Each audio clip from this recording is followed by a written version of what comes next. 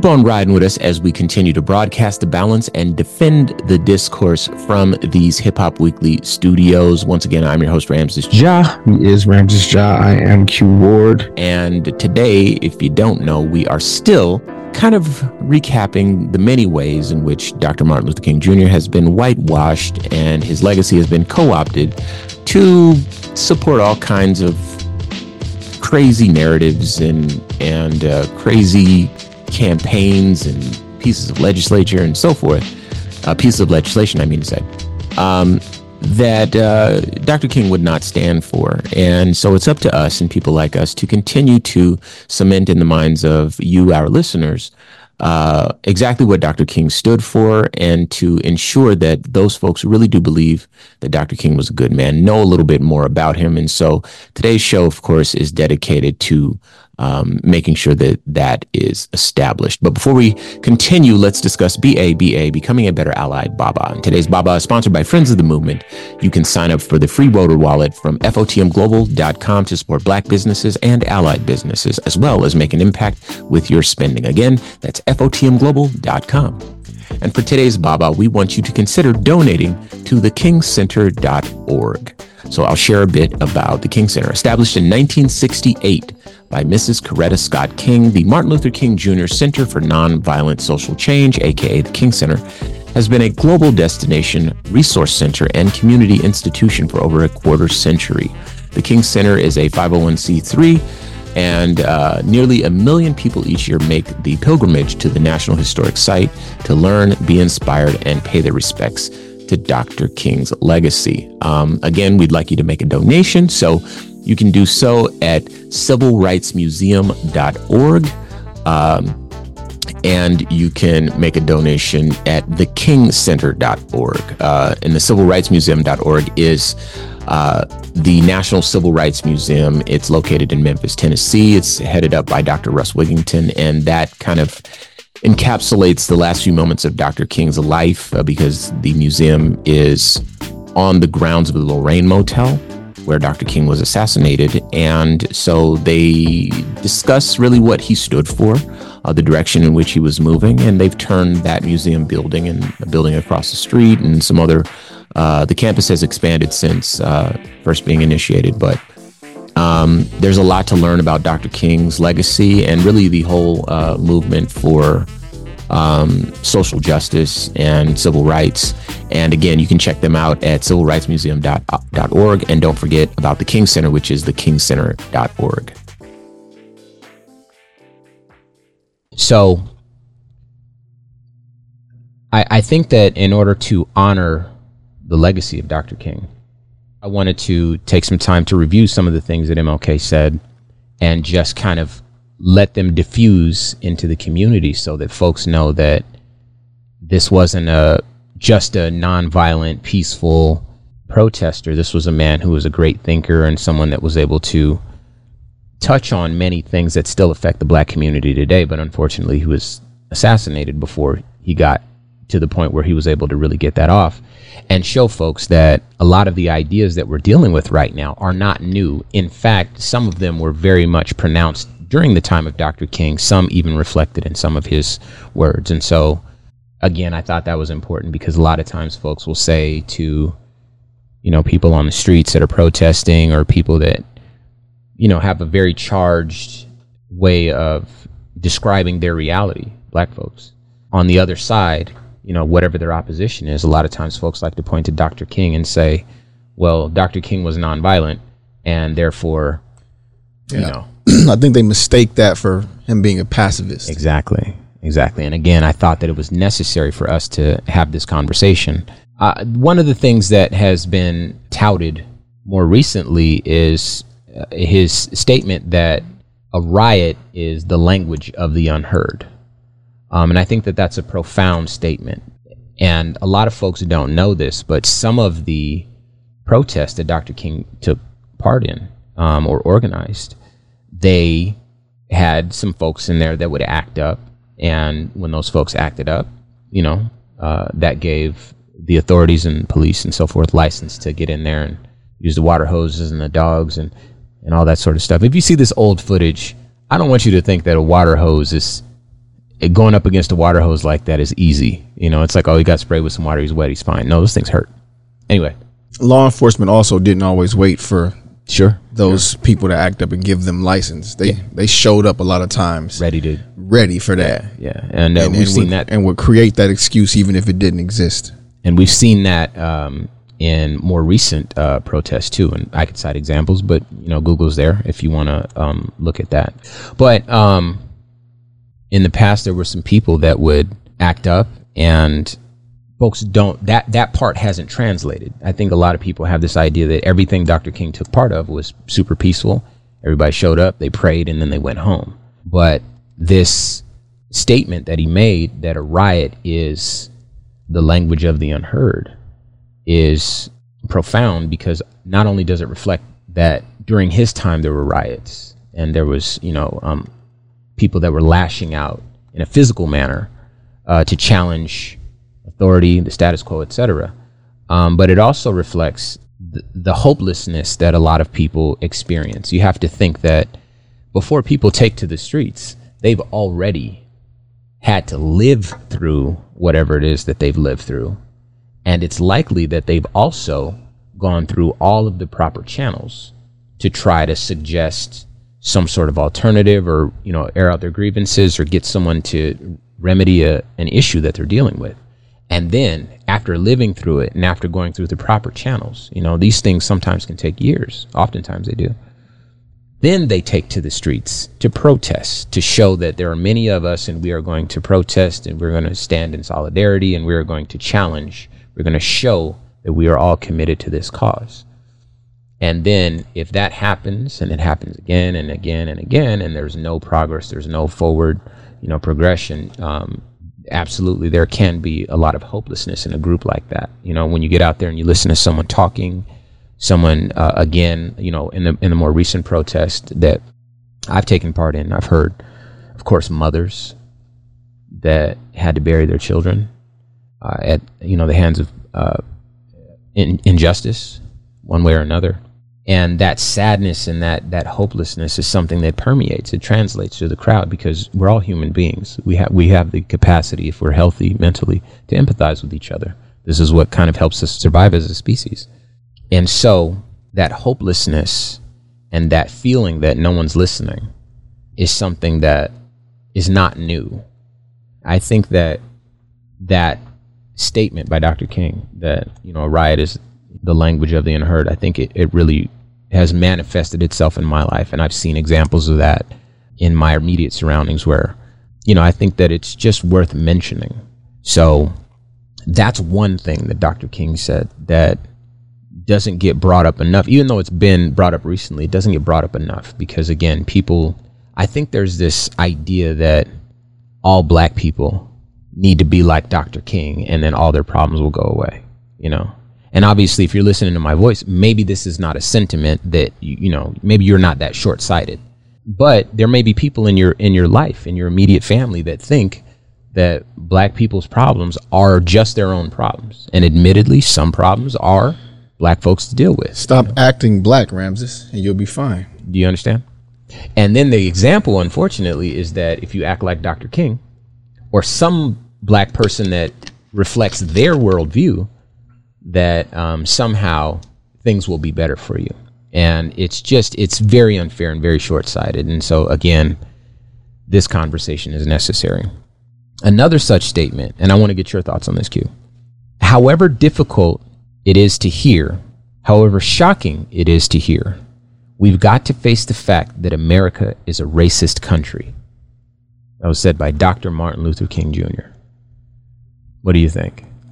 I think that when you use Martin Luther King Jr. as the reference, or even the vehicle for that statement, as long as I can look at that statement as having been made 50 years ago, as a person, as a member of the group that benefits most from racism, it's always easier to look at it as a really, really difficult blemish on our country's otherwise beautiful resume. Right. But as a blemish from yesteryear. Back then. I won't say very, people tend to be more comfortable and can reconcile easier when they speak about racism as something that used to be a problem in America. Right. Right. Racism from the past. Sure. Contemporary. Now you're pushing it.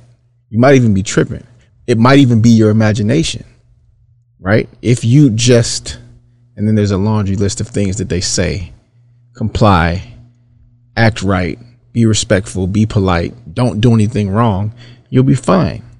And our country's lack of ability to properly reconcile, straightforwardly apologize, and straightforwardly try to correct its original sin is why it has no chance of going away at any point. Yeah. If you think about apartheid in South Africa had to say, man, we was tripping. Yeah. And of course, not in those words, right? But South Africa had to face itself and say, these are all the things that we did wrong to you, to you, to you. And then South Africa as a country could self-heal and self-repair. Right.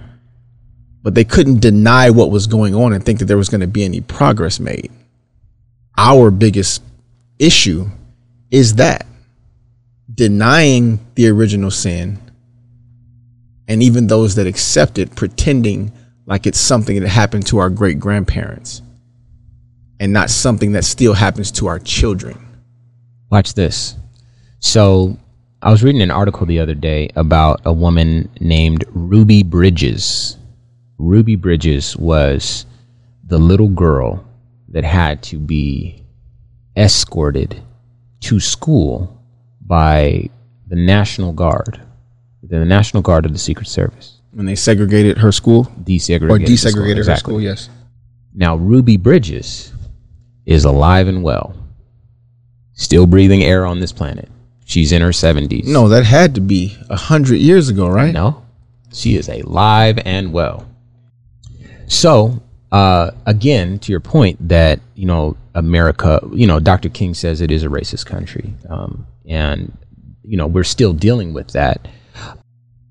Again, I think that the fact that there are people like Ruby Bridges, I mentioned Dr. Camilla Westenberg earlier. She came on the show before and she told a story. I'll never forget it. I listened in real time on the air as she told me this story.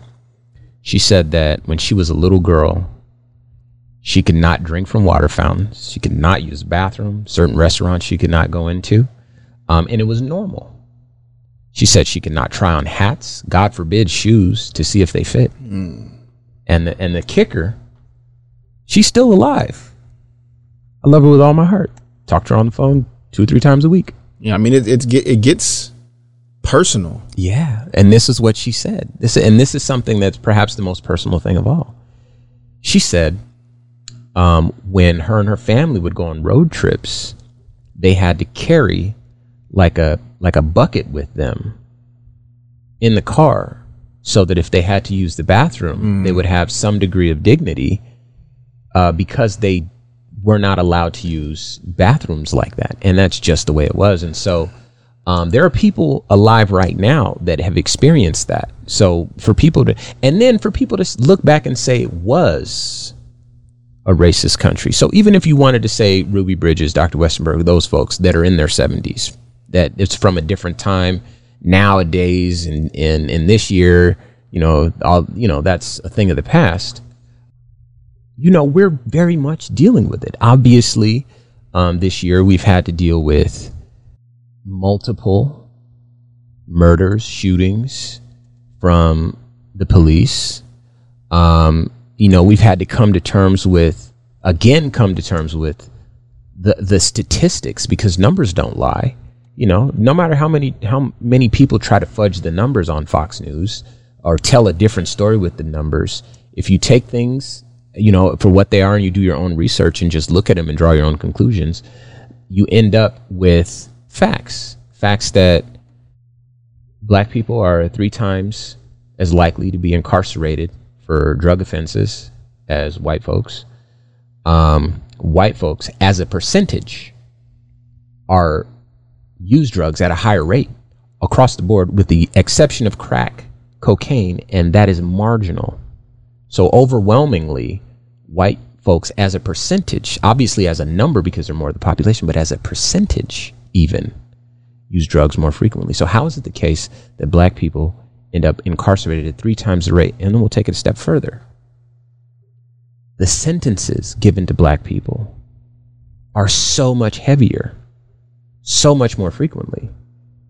And that's just drugs, the war on drugs. Everything else. The really crazy part about the data is that this information comes from our government. Yeah, we're not creating this. We're not going around talking to our friends and polling for our own statistics. The U.S. Department of Justice will give you these numbers. Yeah, Google is free. And will say out loud that it's disproportionate. They have to. Except it doesn't change. Right. And now we're getting to the point that we're making with this statement that this is a racist country. There are systemic, I know that that's a trigger word for a lot of folks that don't really sympathize with black folks' plight.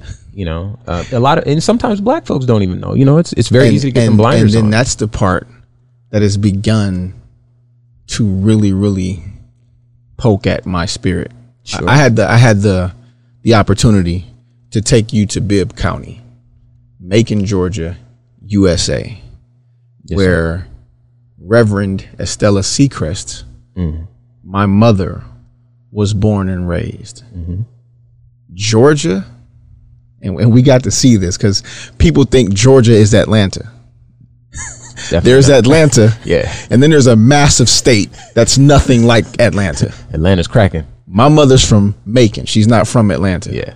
And the Southern experience for someone born in the 1940s, and then you think about my grandmother, it's a much different experience than ours. Sure. And it was much more on its face, flagrant, violent, blatant racism. Through our lifetime, it's been a bit more passive. The idea of racism has been a bit more under the table instead of slapping you in your face. Now, in recent times, it's gotten horrible, and the statistics will bear this out. During this last few years, for very, very obvious reasons, hate crimes and overt racism have escalated to their highest numbers since the 90s. Yeah. But, you speak about our people not seeing it and being so disconnected from it. That's a lot.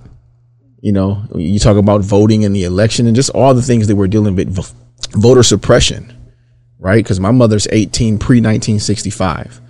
So the experience of people that look like us just deciding they're going to have something to do with deciding who's going to run this country was a lot different when she became of age to vote than it was for me. Right. So a lot of these things, no matter how hard they try to deny,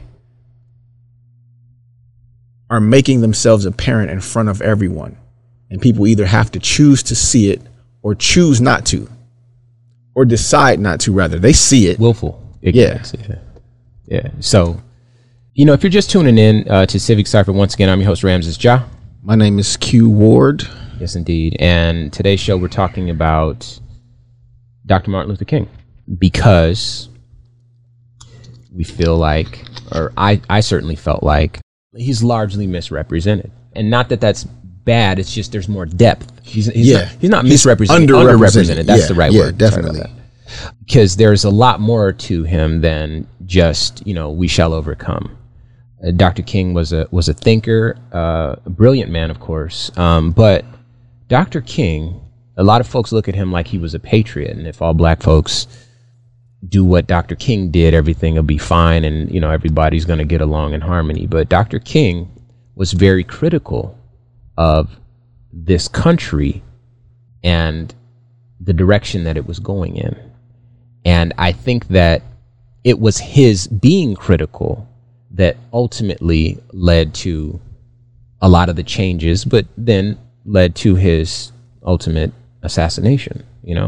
Obviously, if you play the middle, you're not going to upset anyone. But, toward the end of his life, again, he got a little bit more, he doubled down on a couple things and, started to take on new initiatives that would really empower black communities a little bit further. And the conspiracy theories start at that point. A lot of black folks can kind of see it because that's just kind of the world for us. But, I don't want to get lost in that rabbit hole. For now, the episode is to kind of revisit some of the things that he said so that we can add some depth to this man and so that folks can understand that a lot of what it is that Black folks have been championing or campaigning in this past year and in recent years, a lot of those things are nothing new. In fact, some of them are reflected in some of Dr. King's language. One such statement is, large segments of white society are more concerned with tranquility and the status quo than justice and humanity.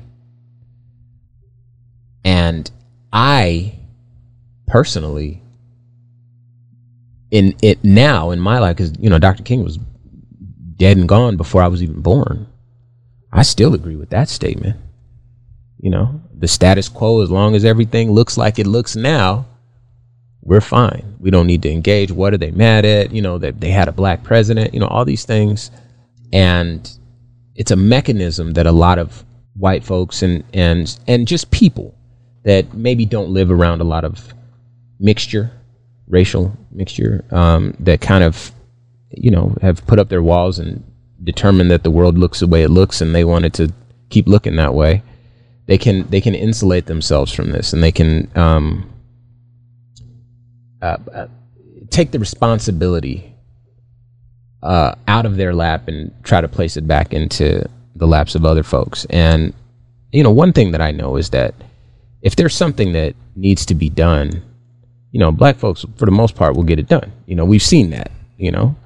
But again, that challenge when it comes to systemic things and to trying to move the needle on a political in a political arena, or to take on huge systems that were built to oppress you, that's a long-standing fight. And so again, that statement, large segments of white society are more concerned with tranquility and the status quo than justice and humanity, I think it still holds up. Well, that's going to do it for us here on Civic Cypher. Once again, I'm your host, Ramses Ja. He is Ramses Ja. I am Q Ward. Thank you guys for tuning in with us again for another, another one of these very, very difficult journeys through some very, very difficult truths. Yes, indeed. But, we're still here. We're still standing, and we're still doing it for you. We appreciate you allowing us to have these conversations, and let's keep it going. So tap in with us. Hit our website, civiccypher.com. And follow us on all social media at Civic Cypher. Download this and any previous episodes. Subscribe, share, comment, all that. Donate as well. And submit any questions or any topics that you want us to cover. We do like hearing from you, and we like having a conversation, not just us talking and you listening. So participate if it makes sense. And until next week, y'all. Peace.